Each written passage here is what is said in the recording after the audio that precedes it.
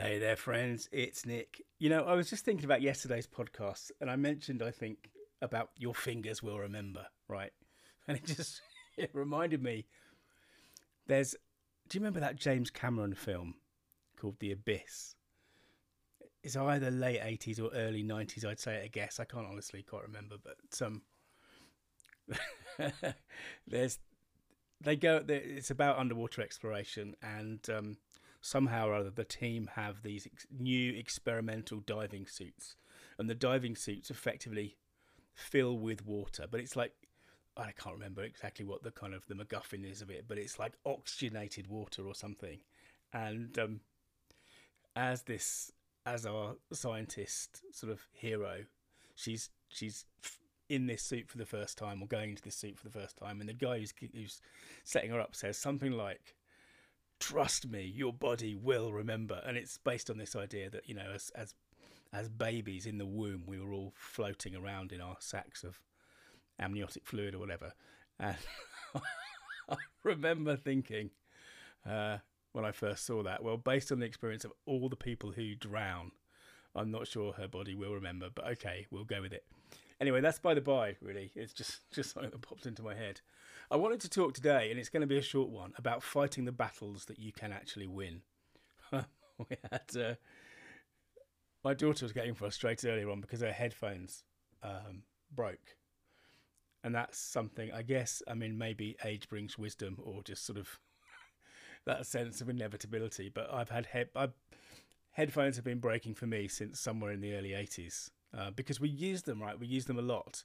And eventually what happens is the wire inside the wire, it's bent backwards and forwards too many times and it stops working. And suddenly the classic, you get just sound in one ear or, kind of a staticky sound in the other ear or whatever. And it happened to her yesterday, and she was really properly incensed because music matters, right?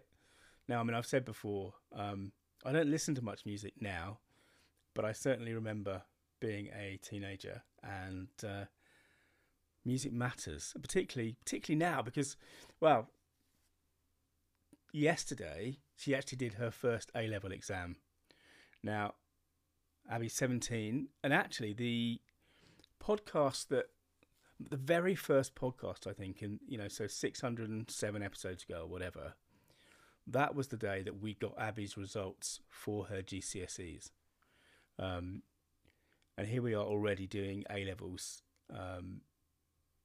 Although they're weird this year because of COVID, but she's got exams this week anyway. So keep your fingers crossed for her and all these kids who've, I think, really, really had to learn under very difficult conditions, I think. So we just have to see what happens with them. Anyway, right now she needs relaxation, right? And she was absolutely incensed by the fact that these headphones have broken, and she was trying to prove to me how young they were. And I was like, it doesn't matter. It doesn't matter. You have to fight the battle that you can actually win. And the battle she can win is, how am I going to listen to music? Like today and tomorrow and the day after. And,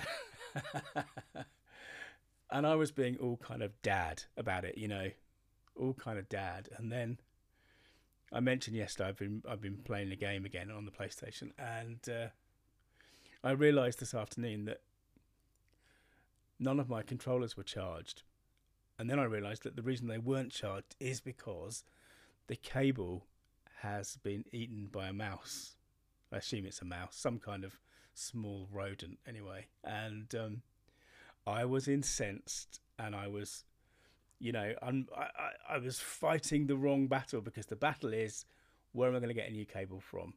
Yeah, but it was just so funny because I really had to catch myself. I really had to make myself take my own advice. And this is, one of the things that the classic Stoic teaching is that, we don't get to decide what happens to us, but we do get to decide how we react.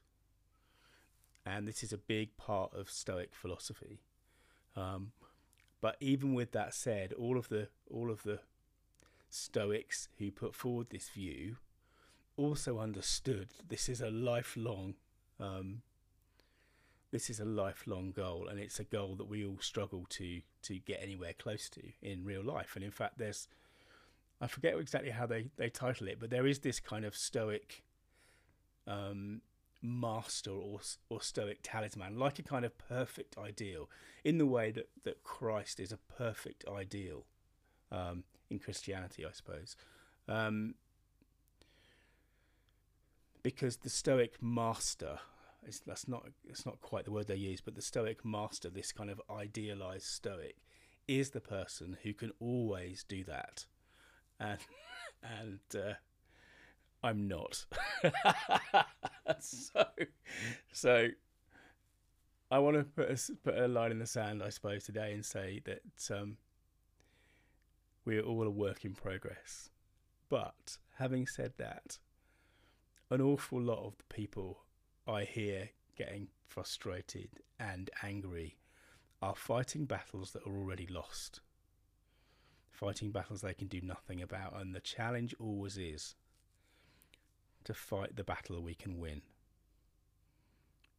Because if we do that, we're much more likely to step in the right direction, and we're much more likely to make progress. We're much more likely to have a good story to tell. Anyway, thanks for listening, and remember, your story means business. Hey, this is Nick. Thanks again for listening. To dig deeper, search for story.business.